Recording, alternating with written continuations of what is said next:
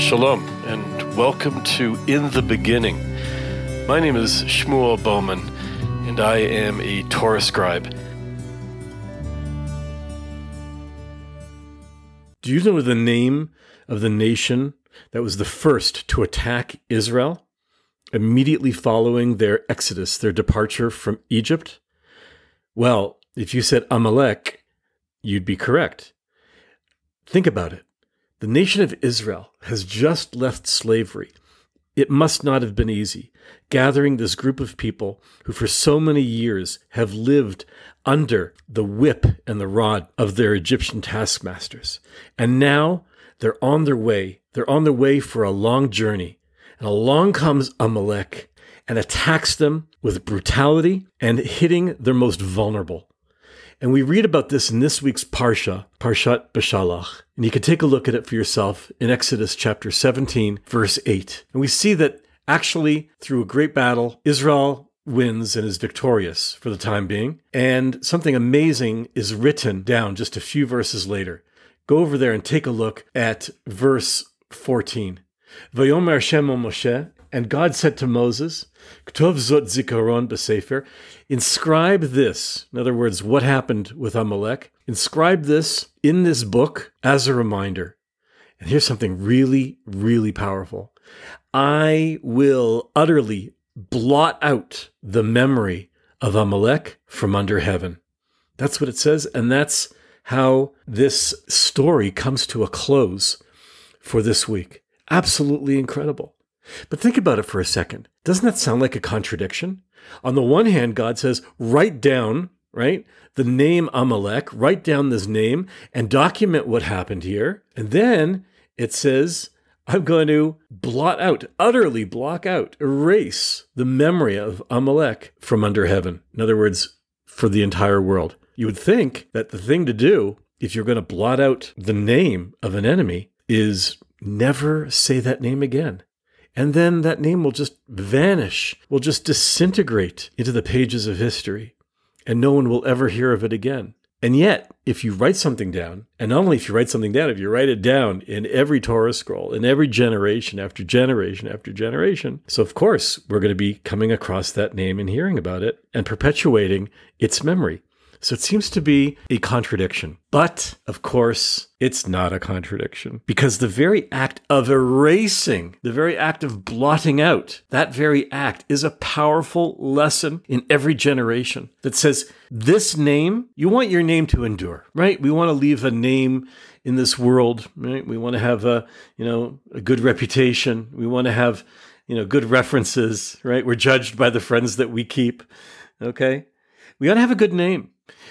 And that's the whole idea.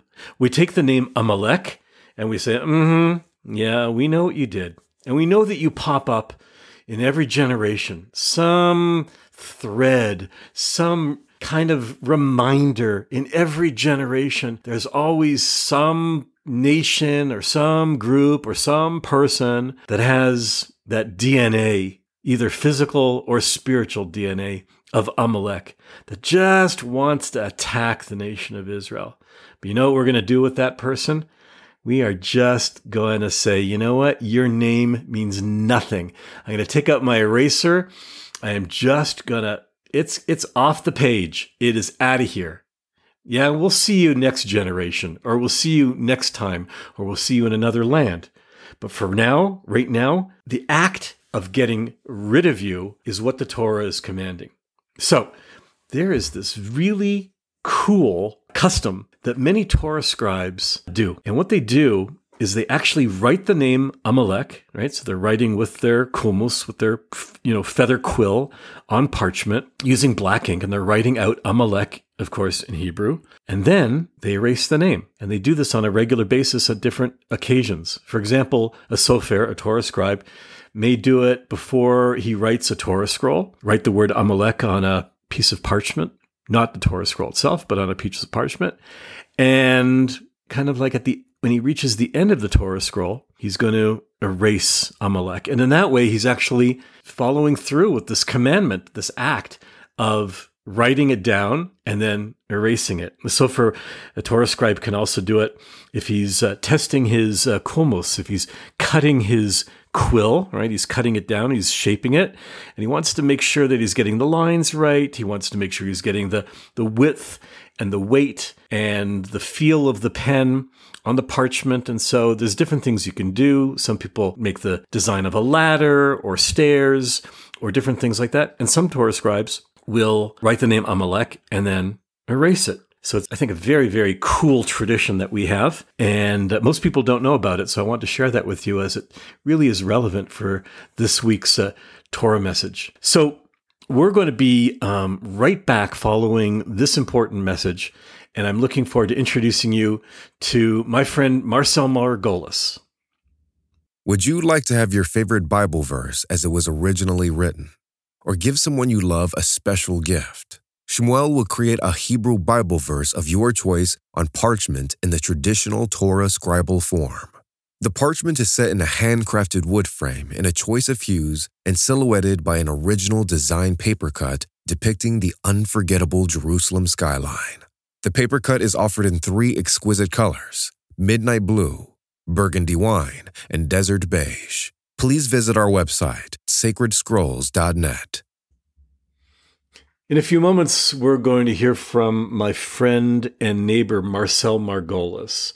But before we hear his important insights, I want to tell you a little bit about Marcel. Marcel was born in England, and he studied for a bachelor's and then a master's degree in real estate appraisal.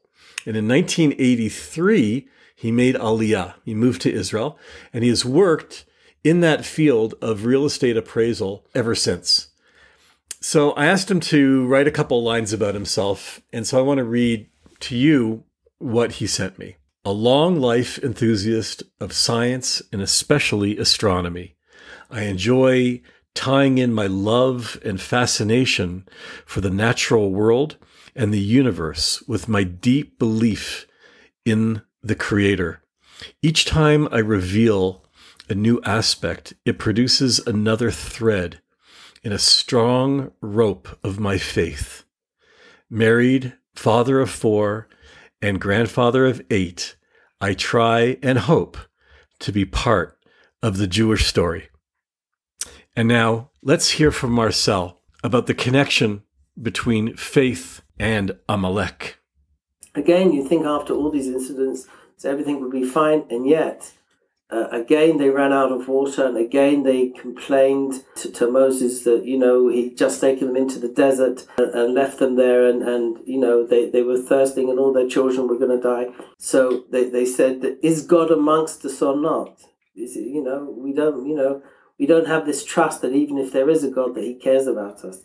And again, Moses performs another miracle, and he strikes the rock, and out comes the water. We're followed by the attack of Amalek. Now, some say that this was a punishment to the people who said, is God with us or not? There's a famous story of a man carrying a child on his shoulders, and after a while, another man coming in the opposite direction. And the child says to the man, have you seen my father? And he's on his father's shoulders.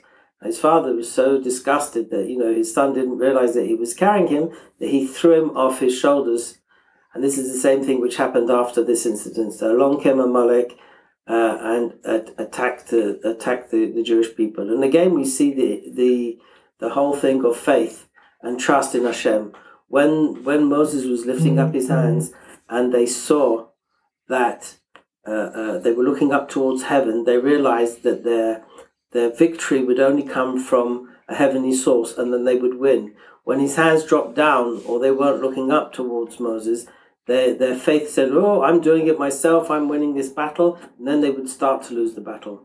So we see all the way through, from the beginning of the portion to the end, we're talking about the whole subject of trust and faith. Thank you, Marcel, for sharing your ideas. You've given me much to ponder. But then again, I'm not surprised. Marcel and I run into each other in the neighborhood pretty often, and usually what should be a casual, hey, how you doing, often turns into a deep and philosophical conversation. So again, thanks so much.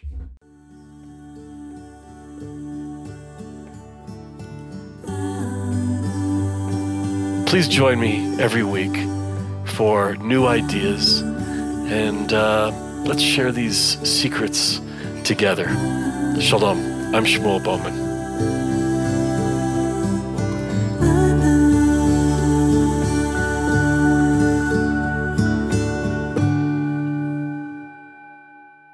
In the Beginning is produced by Sacred Scrolls. You can subscribe to our podcast on SoundCloud, Spotify, Apple, Google Podcasts, or Amazon Music. If you have any questions or comments, please be in touch through our website at sacredscrolls.net. Thank you for listening.